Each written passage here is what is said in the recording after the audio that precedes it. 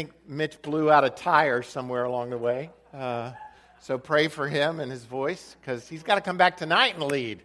We've got a celebration service tonight as we're ending our 21 days of fasting and prayer. So I would encourage you to come back tonight, 6 o'clock to 7 o'clock. It's a short time of testimonies, of prayer for one another, taking communion, which we always do at the end of our fast. We break our fast by celebrating the Lord's Supper together, the Lord's table. And so come back tonight at 6 o'clock and be a part of that very, very special service. So Mitch has got to lead again, so pray for quick healing for Mitch. For tonight, take your Bibles, turn to John chapter 9, and then if you want to hold there, you can also turn over to Acts 10. Or if you didn't bring your Bible or just want to look up at the screen, I'll put the scripture passages up there so you can read along with us. Again, guests, we're really glad that you're here with us. Part of what we do at Fullness, we love to worship and sing praises to God. We love to pray for one another, and we love to look at God's Word together. So those three components are generally a part of our worship service every Sunday morning, singing praises, worshiping God, praying for one another, and studying God's Word together. And we believe, just as we sang, that the Holy Spirit comes to fill us up to overflowing, that really, unless the Holy Spirit comes and reveals God's Word to us, we really can't get a hold of it. We can't understand it. So as we've been singing about the coming of the Holy Spirit, we are also praying that what is about to take place is not merely an intellectual exercise where I tell you what the Bible says and you hope to perceive it in your mind. My prayer right now is that there is an uncovering that takes place, that you will know God's Word. You will know God's plan and God's purpose for who you are. As we've started the month of January, we've been looking at the power of story, that there is incredible story all throughout the Scripture. We started by looking at His story, history, get it? Kind of clever, history? Come on, people, let's go. His story. His story, God's story, the story of Christ and God's redemptive plan throughout Scripture, that without Jesus, you cannot unlock the Word of God. That it really is about, He is the interpretive key, I believe, to the entire Scripture. So, His story. Then we looked at our story last week. If you're new to Fullness and want to know, and missed last week, want to know what is the vision of this church? Who are we? Where are we headed? What is it we're all about? Please get that sermon from last week as we talked about our story. It was very important. In these next weeks, I want to look at, I said my story, not my story personally, but our individual stories, what God is doing in us. So today we're going to look at a story because it's critical to our understanding of your story and what you're to do with it.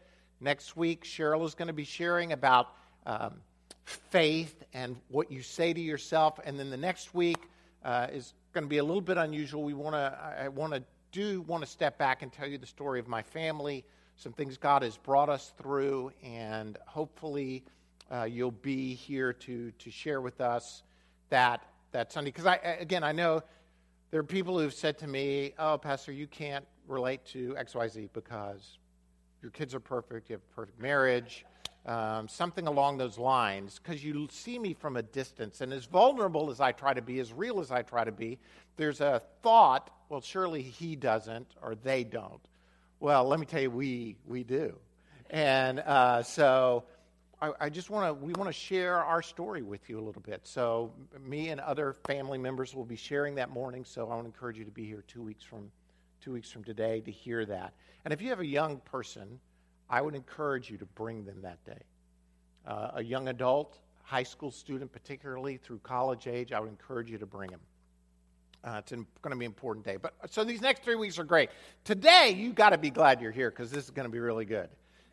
This is one, I know I say this about every week, but this is one of my favorite Bible stories. I love this story because this chapter is unbelievably rich in helping us uncover what it is that's keeping us from moving forward. This is the story in John chapter 9 of a blind man, a man who was born blind from birth. And here's what I want to do. I want to summarize the story for you because I just want to give you the overview because I don't have time. It's a very long chapter, and I don't have time to read through every passage. So I'm going to give you the summary of the story just to remind you what takes place. And in doing that, I would then want to come back and from this passage pick out some parts that talk about what is the darkness that is hindering us either from receiving God's plan for our lives or from moving forward in it. Because I think there are some examples in this passage. And then I want to look at the power of how light dispels darkness. It overcomes, that darkness doesn't overcome light, light overcomes darkness. And then, what is the power of our story? And I'm going to flip over to Acts chapter 10 just to kind of bring in a couple of different examples to look at that. So you ready to move forward? If you want to follow along, there's an outline in your bulletin and with a lot of the scripture passages listed there. But for right now, here's the story. Jesus has just come away from the Feast of Tabernacles, which is a very symbolic feast concerning himself and that streams of living water passage I quoted to you earlier. All of that is taking place at the Feast of Tabernacles. Jesus and his disciples have come out of the temple area, and there's a man who is born blind who is there. And his disciples say, we'll come back to this thinking in just a second, who is it that sinned that this guy is born blind? Now, for them, this is a theological premise, a theological understanding of sin and darkness and prosperity and a bunch of other stuff. But who is it that was born blind? Jesus says to them, hey, it wasn't this guy or his parents, because they want to know, was it his parents that caused the blindness, or is this guy had sin in his life? How could he be born blind before he even had an opportunity to sin? Jesus said, and I'm summarizing. Some of you are already reading the passage. I love the fact you're reading the Bible, but just look up here for a second. Jesus says it's not because of sin. This is about the sovereignty of God so that he could do and demonstrate what he wants to show you right now. So Jesus spits in some dirt and makes some mud and puts it on the guy's eye. One of two examples where Jesus does this. And again, doesn't mean we should use this as the way we always pray for people. Hallelujah. Aren't you glad? You don't come, yeah, I want prayer, and I spit on something. And anyway, Jesus spits on the dirt, gets some mud, puts it on his eyes, and then tells the guy to go wash in the pool of Siloam. And this is very symbolic, too, because this is the pool from which the priests draw their water for the Feast of Tabernacles. Again, going back to the passage where Jesus says, is any among you thirsty, let him come to me and drink. You got the whole pool of that the priests draw water from, and Jesus is demonstrating he really is the well of life. He is the light of the world. Anyway, the guy goes, washes his eyes, and he can see. Now, this is the last we see of Jesus for a little while in this story, because then the guy goes home, and his neighbors say, hey, isn't this the guy that we've known since he was little, and he was blind, and he's always been blind? And others of them say, it can't be the guy. No one can heal a blind guy from birth, because this is one of the signs of the Messiah coming. This is one of the signs of God on earth. I mean, there could be an explanation of a guy who was sighted, then had some sort of blindness, now he can see, but a person born blind, now receiving their sight, only God could do that. There is a general recognition, even among them, only God could do this. And they're saying, so this can't be the guy. This must be a guy that looks like him, but this not be there. Other guys, people are saying, anyway, the guy finally gets frustrated. Hey, I'm the guy. I'm the person you've known since I was born. I was blind, but now I can see. And they say, okay, great. We need to take him to the Pharisees because they're the experts in this. They take the guy to the Pharisees. They say, hey, were you born blind? And yeah, I was born blind. Guy spit on some dirt, put some mud on my eyes, told me to wash. He did it today? Or yeah, well, it's the Sabbath, so this guy must be a sinner. The guy that did it must be a sinner. So they're all worked up because it all happened on the Sabbath. Missing in all of this is any kind of joy that this blind guy can now see. Instead, they've got territory to protect. They've got things to worry about. So the Pharisees are thinking this really couldn't be true because we know if this guy was born blind and now he can see that the person who did this must be remarkable. They bring the guy's parents in. The guy's parents are terrified, really. They're afraid of the Pharisees, and they say, hey, is this your son? Yes. Was he born blind? Yes, he was born blind. What happened? Don't know. You ask him. He's of age. He can tell you. They bring the guy back in. What happened? They quiz him on the whole deal. What happened? What happened? And they start to get into some theological discussions about the Sabbath and the healing and who this guy was. And the guy gets to the point where he's so frustrated. He's just a blind guy who got healed. And he says, listen, I don't know the answer to your question, but this thing I know, I once was blind, but now I see. It's the power of story. It is the power of a changed life. It is the power of what God can do and what we have to share.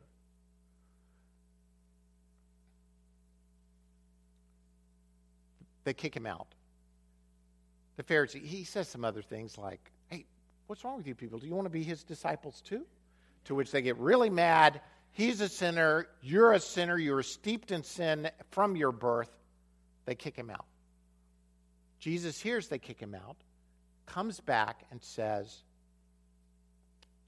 basically, I hear they kicked you out. They did. And he said, do you believe in the Son of Man, which is a euphemism in the New Testament for the Messiah? Do you believe in the Messiah? Do you believe I'm the Son of God, or believe in the Son of God? And the man says, yes, I where is he? And Jesus says, I'm he.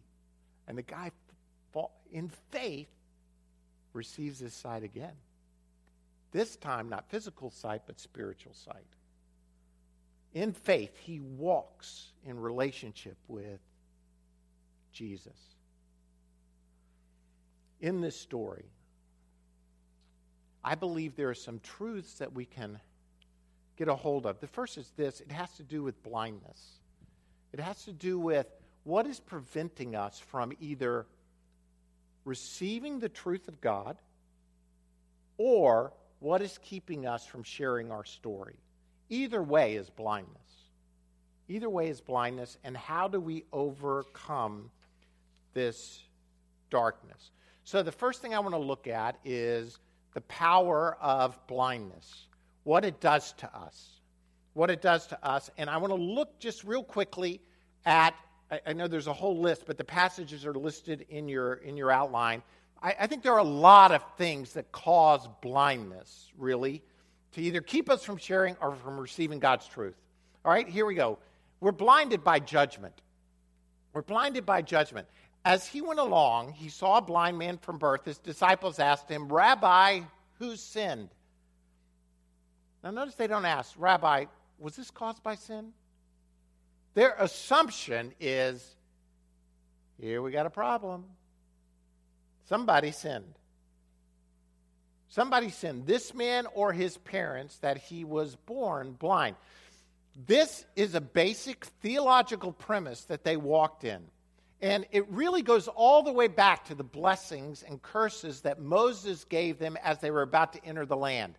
If you go back to that, basically it says this: if you'll follow God, he'll bless you. If you don't follow God, he'll curse you.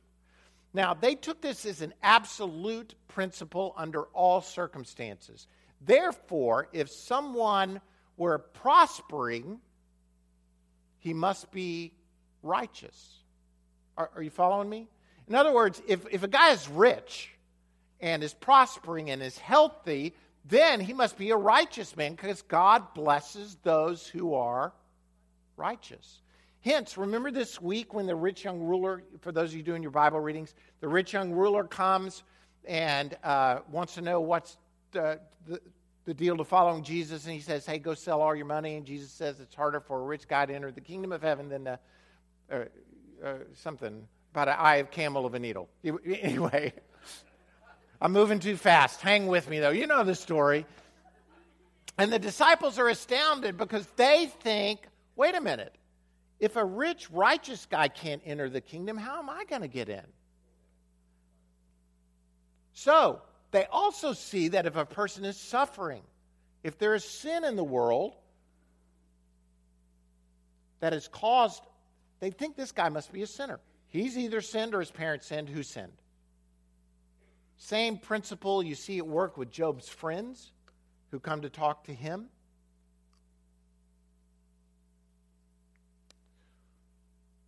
When we let a spirit of judgment come upon us, it will cause us to be blind from receiving truth or from sharing the truth.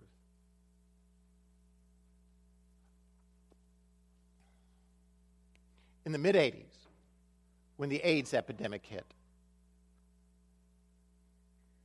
a lot of you weren't even alive at that point, but do you remember kind of the sense of things, even in the church? The sense was this: AIDS is a disease of those who are homosexuals or IV drug users. And there was an inherent judgment about it. They deserve it. They're walking in sin. Therefore, they deserve this horrible, horrible thing. When we're blinded by judgment, it keeps us from walking out the truth of God, which is to love God and love people. Because instead of loving people, we say they're in our category of they don't really deserve it. Hello? Are you with me? We all have our list of people we think maybe we're judging them, therefore God should judge them, therefore they're beyond the hope of the gospel. Oh, people, we got to get over that. It's a blindness on us if we don't begin to believe that God came to seek and to save the lost. By the way, let me just remind you, just in case, I don't believe there are many. We unintentionally get here, ask the Spirit of God to shine light on the judgments of your heart. Because I don't think most of us want to walk in judgments. We don't want to be there, but sometimes we just do. And it'll keep us from walking out the truth. I don't want to get so bogged down in all of these. We're blinded by skepticism. We're blinded by skepticism. By the way, this is my personal favorite sin. Skepticism. It's one of my. It's one of the ditches of my life. I'm going to write a book someday about confessions of an overcoming skeptic. Somebody can test me on it. Anyway, in John 8 and 9, his neighbors and those who had formerly seen him begging asked, "Isn't this the same man who used to sit and beg?" Some claimed that he was. Others said, "No, he only looks like him." But he himself insisted, "I am the man." Some of the people missed what God was doing because they were skeptical of the miracle. They were skeptical of the miracle.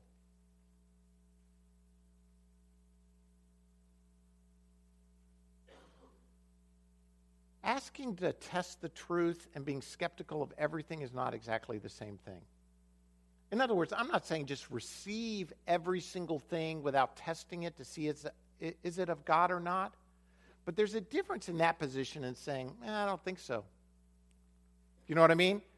God, show me your truth versus just assuming the position, I don't think so. This couldn't, God doesn't do that anymore. Or God doesn't work that way, or God couldn't do this. You may be thinking, well, I'm not really a skeptic. Let me ask you this. Is there somebody in your life right now that you believe can't get saved? That's beyond the reach of the gospel. I don't think God's going to, they're so far gone. Really, they can't be reached. If you say that, then you're a skeptic. Think about this. In the New Testament times, there was probably not one figure really given to us in the New Testament who was more beyond the reach of the gospel than Saul. I mean, his life purpose was to kill Christians. That was his reason for being. His raison d'etre kind of thing was to find people. Hang with me again, people. Yeah, that's all right. Anyway, his reason for being was to find those who were followers of Christ and kill them.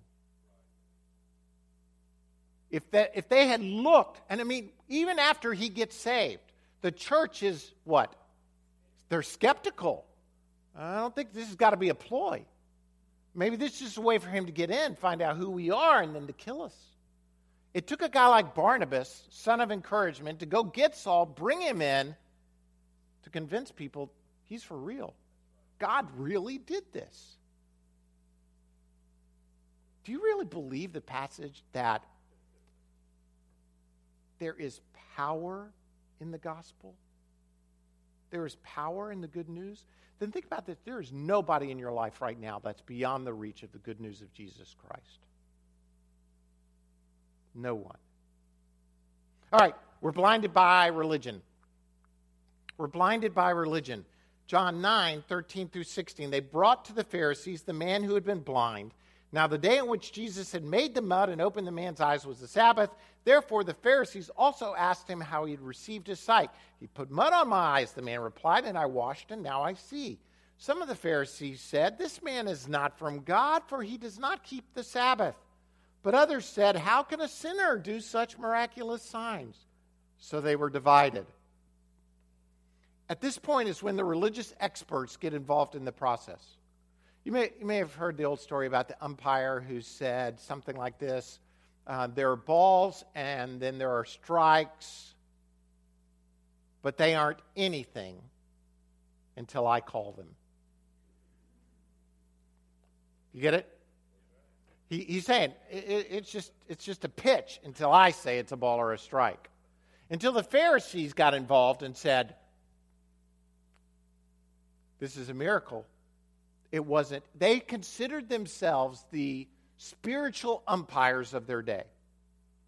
And in doing so, they had a problem. They were overwhelmed with religion.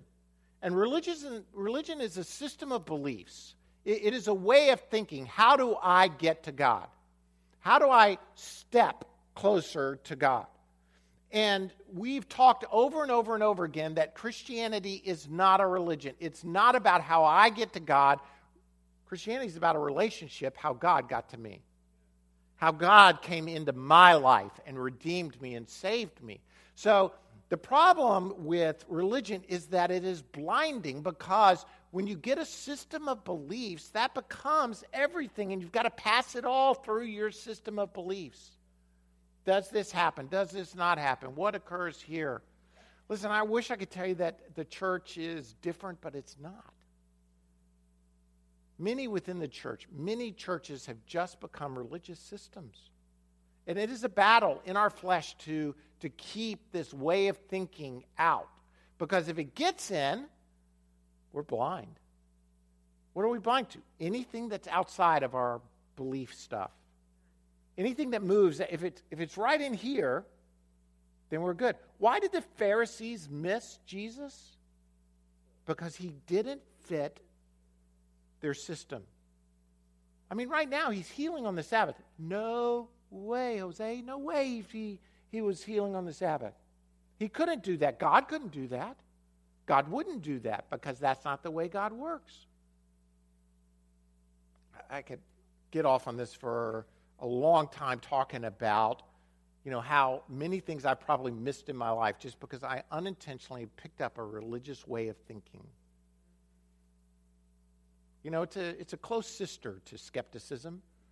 If you're skeptic, then you've got a system. It passes through your system, so to speak, and if it fits muster, then it's good. But if not, then throw it out. It causes us to be blind. We are also blinded by fear. Blinded by fear. Here's the parents. Oh, I'm sorry. I got too far ahead of myself. Blinded by fear. The parents. Here's what happens. The Pharisees bring in the man's parents. They ask them, is this your son? Yes, they reply. Was he born blind? Yes, he was born blind. Then they say basically, hey, we're the experts here. We're going to get to the bottom of this. Give us a real story. What happened? Now, they're afraid. Why are they so afraid of these guys? They can kick them out. And they've already said, if anybody says Jesus is the Messiah, we're going to kick him out of the synagogue. Now, you may think, well, big deal, go to another one. That's our mentality, right? There's a ton of churches around. Let's just go to another one. Listen, for them, the synagogue was life. It was community. It was everything. Business is going to go down. If they kick us out, no one's going to fellowship with us. Everything's going to, it's like being really kicked out. So they're afraid. And as a result, they know this is their son who was born blind, and whoever did this is remarkable. Has to be God in some way. Can't be a sinner. But they're not going to say because they're frozen in fear.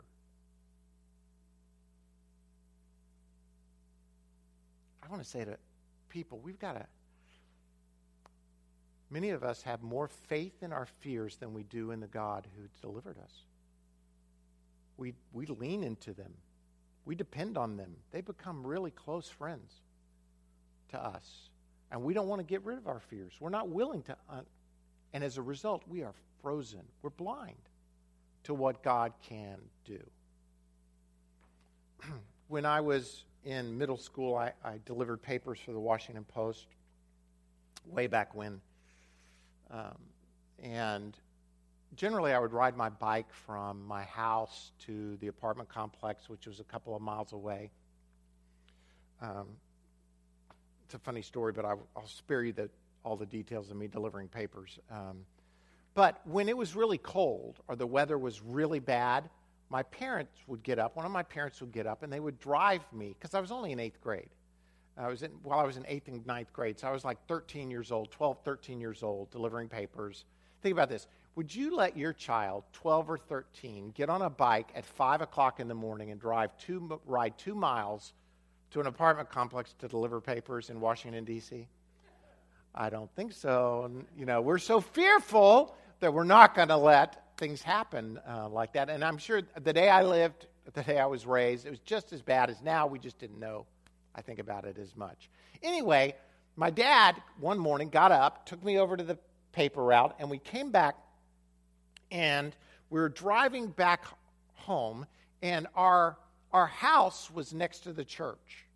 It was a parsonage. So there was a hill where the church was, and our house was at this bottom of the hill, and on the other side of the hill was a cemetery, a big cemetery. Now, I wasn't afraid of cemeteries because we played soccer in them, and we played football and did all sorts of stuff. The guy who oversaw the cemetery was always mad at us for moving those grave markers around. The dead people weren't there. They were the plots that people had bought that they were one day going to spend their eternal rest in. But we would take those out of the ground and make like boundaries or goals or bases or whatever. And the guy was always coming and saying, Pastor, we don't know where we're going to bury Mr. Smith because your kids have moved the markers again. Anyway, we come up through the cemetery to the top of the hill, and the front door on the church is opened. And so my dad says, come on, let's go see why this door is open. So, again, I'm 12 or 13. I probably weighed 80 pounds. I don't know what I weighed in 12. I was not a very big guy. So the only thing I had in the car was a pair of wire cutters. Because, I don't know, they wrap paper bundles in wires, and you'd have to clip them, uncut them to get the papers out to deliver the papers. So I grabbed these wire cutters. My dad and I go in the door, and, I'm all brave and everything. I'm walking in the door, and my dad and I walk in, and when we walk in this dark church, we hear this noise up on the pulpit, up in this area. So we're at the back of the church, in this dark church, and my dad goes, Bart, go turn on the lights. Bart, go turn on the lights.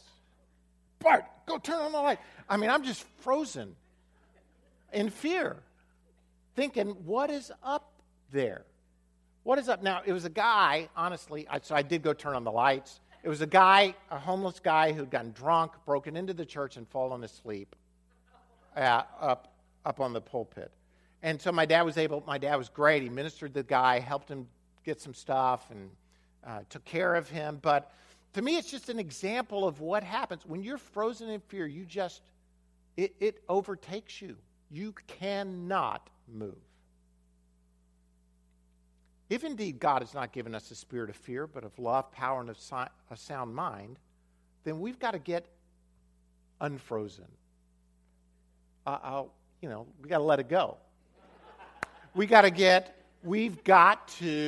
to a place where we're going to move forward. Why do you not share your story with people? Why? Most of it is because we're afraid. Now, we may justify it for a lot of different reasons other than fear, but when you get right down to it, it has to do with fear. We're also blinded by sin. We're blinded by sin. Now after all that takes place, Jesus meets with the guy, talks to him. Here's what he says. And Jesus said, "For judgment I have come into this world, that those who do not see may see, and that those who see may be made blind." What is he talking about? He's saying, listen, there's a bunch of people who don't see. They know they don't see. They're blinded. But I've come to help them see. But those who think they can see, I'm come to make them blind. Because they can't see. Sin causes us to be blind. And we don't know our own sinfulness until the light of the Lord shines His way into our lives. The problem is, if we understand that we're sinful, then we have the opportunity to walk in light. But if we think we're walking in light and that we don't have sin, then what? We're really blind. I mean, really blind. Because we're deceived. Charles Spurgeon said this: "It is not our littleness. It is not our littleness that hinders Christ, but our bigness. It is not our weakness that hinders Christ, it is our strength. It is not our darkness that hinders Christ, it is our supposed light that holds back His hand." In short, our problem is sin. And we need the light of the Lord to shine into our lives. Now, all of these things I've given you, fear, sin, all of these will cause us not to receive God's truth, but I would also contend that they will keep us from sharing God's truth with others. But I want us to see that there is power in light, that light overcomes the darkness. Here's what Jesus says to the man. Jesus heard that they had thrown him out when he found him. He said, "Do you believe in the Son of Man?" "Who is he, sir?" the man asked. "Tell me so that I may believe in him." Jesus said, "You have now seen him. In fact, he is the one speaking with you." Then the man said, "Lord, I believe," and he worshiped him. The light of life came into this man's life. What is more important, your physical eyes or your spiritual eyes? I'm not saying your physical eyes are unimportant, but you're gonna die someday. And your physical eyes, they're gonna dim. No matter what you do between now and the day of your death, your body is going to decay. Thank you for that good news, Pastor. Thanks for really blessing me with that this morning. But the part of you that will live forever is the spirit man. We're going to get new bodies. We're going to have resurrection bodies. I don't know all the understandings of what they're going to look like and what they're going to be, but what's eternal is that your spiritual eyes get opened, that the light of God shine in your life. This imagery of spiritual darkness is used throughout the Scripture, and without going into it, going back to Saul. Saul is persecuting the church. And what happens? He's on his way to Damascus to persecute the church. What happens? He sees what? A great light that says, "Saul, Saul, why are you persecuting me?" And what happens to Saul? Physical blindness. To demonstrate to him, you think you can see, Saul, but you can't. You can't see. You're blind to what you're doing. He goes on in to Damascus. Ananias, who I think is one of the incredible men of faith, who gets a word, go pray for Saul. Really? Really? Go pray for Saul. He goes, prays for Saul. The scales fall from his eyes. Saul receives light, the light of the Lord. Again, if that light can penetrate the darkness of the soul of a man like Saul, who had all of these blindness things working, sin, maybe fear, but definitely religion, skepticism, other things, if it can pierce his life, it can pierce others. I mean, it's why he says there's power in the gospel, because he has experienced that power for himself. That's in Acts 9. In Acts 10, we get another story, and this is another kind of blindness that I didn't list, but this is another kind of blindness. Up until Acts 10, the church, which had been told to share the gospel where? Remember? Go and be my disciples in Jerusalem, Judea, Samaria, and then where? So far, we've covered Jerusalem, maybe a little Judea. Samaria, not so much. We had to. Jesus talked to that woman at the well and might have had to do a couple of things. But beyond that, it's really not gone anywhere. Why? Why did the gospel not go anywhere? I would contend, well, there might be fear involved, but I would contend that basically the early disciples were racist. I mean, that may be a strong statement, but they felt like they were the people of God. It's all a Jewish thing. Jesus came to seek and save us. And so they never left. It could have been that they were comfortable. They probably didn't see it in this light. They probably wouldn't have said that, but they never went. They never got out there. So what happens? Persecution comes upon the church. Saul was actually an instrument of God to use to break out the church and get him out of Jerusalem. So at this point, Peter is now in a neighboring city, Joppa. And this guy Cornelius has a vision. He's a Gentile. And he says, the angel of vision says to him, go to Peter's house and talk to him. While he's going, Peter gets a vision of these animals coming down on a sheet.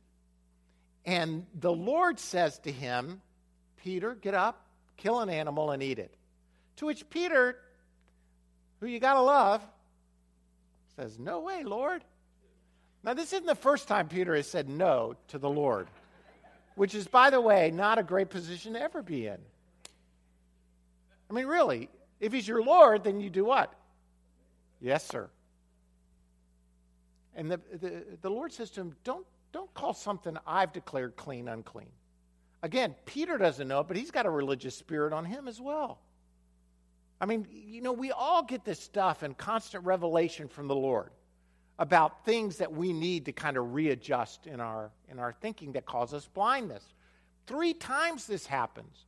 Peter has to overcome his own really kind of blindness by the light of the Lord in this vision, this appearance from the Lord, in order to move forward. But here's what I would contend. The light is going to keep moving. Darkness is not going to overcome it. No matter what we think, light will pierce the darkness.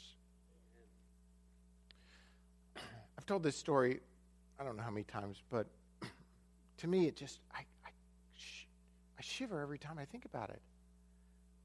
In the mid-90s, when my dad asked me to go to Albania with him, Chris went, Larry went, others from here, Dana Beth went with me, other people. We went to Albania. One of the early meetings. Now, Albania, just to remind you, was a communist country overseen by a dictator named Hoxha, who was a tyrant. He declared his small country the most atheistic country in the world. He said, there will be no religion in this country. No Bibles, no nothing. I mean, for 40 years, they had no visible witness of the gospel or of any other religion, and it was punishable by death. One of the early stories in Albania was that they took the Christians, put them in barrels, put them in the Adriatic, and used them for target practice until the barrels sank. It was that kind of place. So we go in, communism falls. A lot of people have gone in already. I'm like 2 or 3 or 4 years behind the wave of the gospel coming in. And there's a small church that's there that my dad is working with in the capital city of Tirana. And we go into this city to help raise up leaders. Because my dad would go in those early days, and he would say, let's talk about Jesus. Jesus says, just like Moses lifted up the serpent in the wilderness, so the Son of Man's going to be lifted up. Now, you know the story of Moses. And they look around, who? We never heard of this guy Moses. I mean, it's hard for us to believe here in the Bible Belt South, but they've never heard of any of the Old Testament stories. They barely knew the story of Jesus. But it was enough of the gospel, they got saved. So my dad, one day, we were at a banquet, and I was there. It was a dinner. It was in the basement of this place we were staying. My dad said, so let's go around the table and talk about how we heard of Jesus. How did you first come to hear the gospel? Several around this table stood up and said, in the mid-70s, I had a dream. And the dream was of a man who had blood coming from his wrists and his side and his feet. He was all dressed in white, and he said, follow me. And I said in my dream, who are you? And he said, I'm Jesus. And that's all they knew, and they gave their hearts to follow him. Several around that table. And the skeptic in me is saying, no way, but at the same time I'm saying, the light of the gospel will not be stopped. It won't. God will find a way to pierce the darkness. Now, he has chosen to use me and you to do that. But if you and I refuse, he could raise rocks up that could cry out to his name. He'll speak to people in dreams and in visions. We have to receive the power of the light. And here's the truth that I really want to get to in these just remaining minutes. The power of the light is in you, which gives you the power of your story, which is a part of the story. If this light is that powerful, as God is that powerful, then he's moving through you and me to share the light with the world around us. Back in Acts 10, I'm staying in Acts 10 just for a second. Jesus says, Peter has the vision, wakes up, guy comes up, tells Peter, hey, there's a guy at your door. And he said, all right, let's go with him. He goes to Cornelius' house. This is a huge step. You and I probably underestimate the bigness of what Peter was doing. And Peter starts to tell them about Jesus.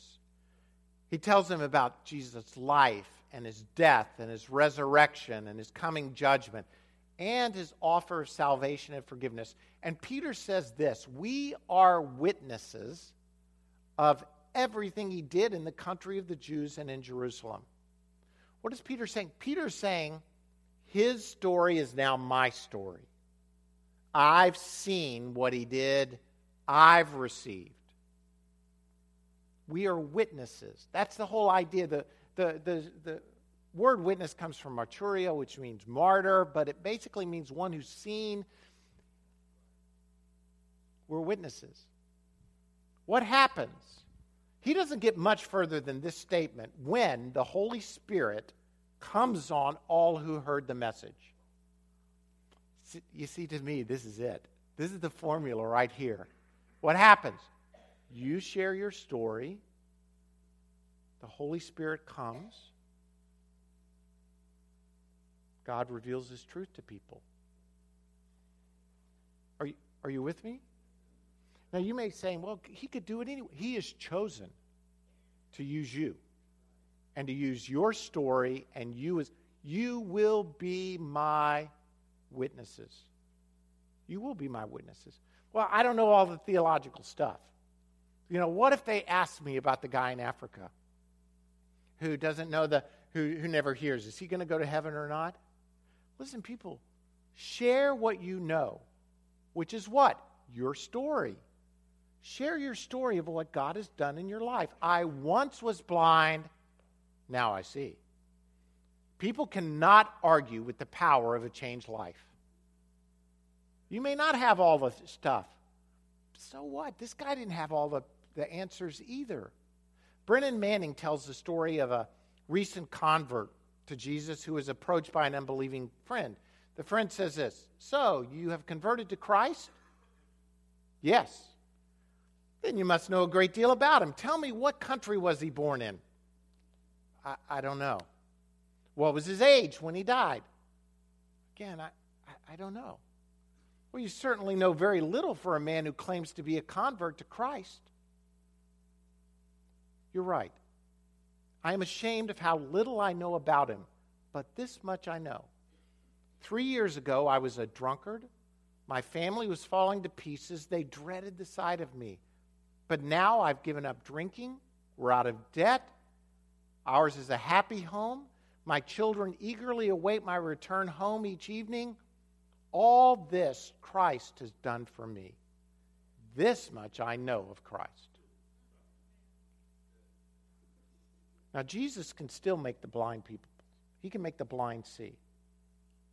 He can make them see physically, but more importantly, he can make us see spiritually.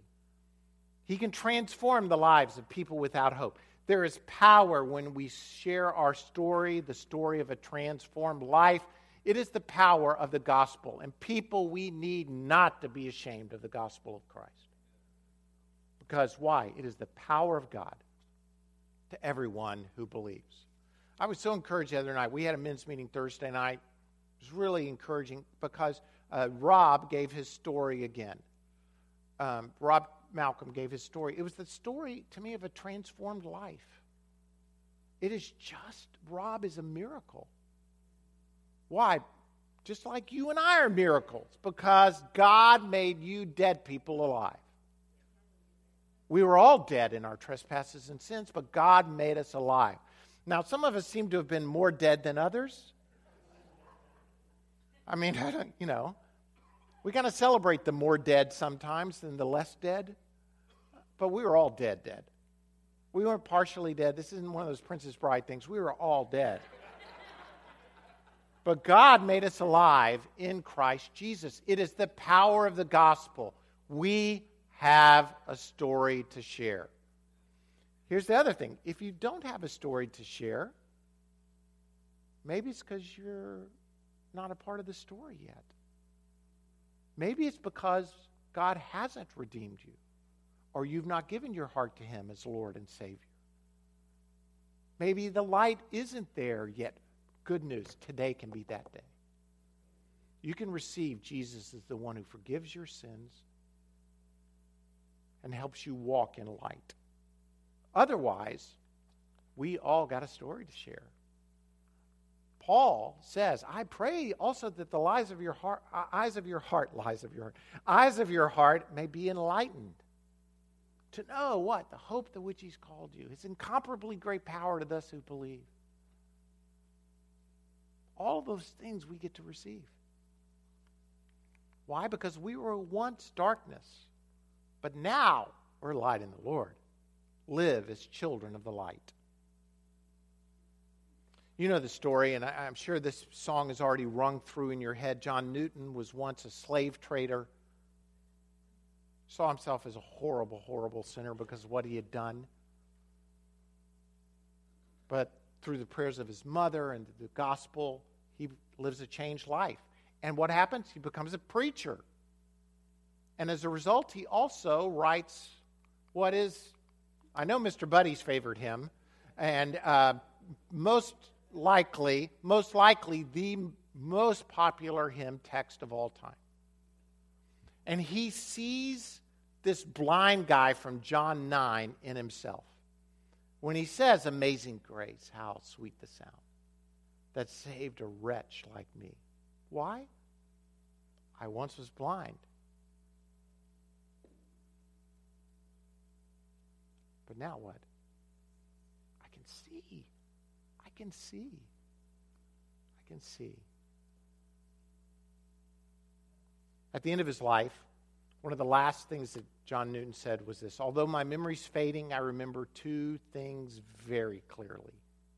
I am a great sinner, and Christ is a great Savior." This is your story, people. This is your song. I was a sinner. I was blind. I was lost. Now I'm found. Now I see. Now I'm redeemed. There's power in your story. Let's share it. Lord, we thank you this morning for your power that is at work within each and every one of us. And you are a great God and greatly to be praised. I pray that this morning we will be encouraged by the power of the gospel, that we will know that you have brought us out of darkness into light, that you have redeemed us, that you call us by name, that we were once lost, but now we're found. We were blind, but now we can see. So, Lord, this morning we say thank you. We bless you. We praise you. We rejoice in you. In your bulletins, there's a white connection card. We usually fill this out just to share prayer requests, and I want to encourage you to do that if you have prayer requests or if you're a guest. But also, would you take a moment, and if you have some decision that you want to make this morning where you want to just share what God is doing in you, just put it on that card. In other words, if you want to give your life to Christ or give your life back to Christ or pray that you have more power, pray for more power, pray for a lack of fear, pray for a lack of skepticism, or just whatever it might be, just put it on that card. We want to have the opportunity to pray for you. While you get those ready, our worship team is going to begin to sing, and in just a moment we're going to take up the offering. Before we do, Rich has several announcements. Please pay attention while he shares, while you write. I know there's a lot going on, but he has several things. We got a lot going on as we're kicking back off. I've already told you about tonight, 6 o'clock. Please be back for that. Then Rich has some other opportunities to share for you the week, and then we'll worship God through the giving of an offering. Thanks, Bart. Yes, we have a lot going on this week, and so I'm going to hit the high points.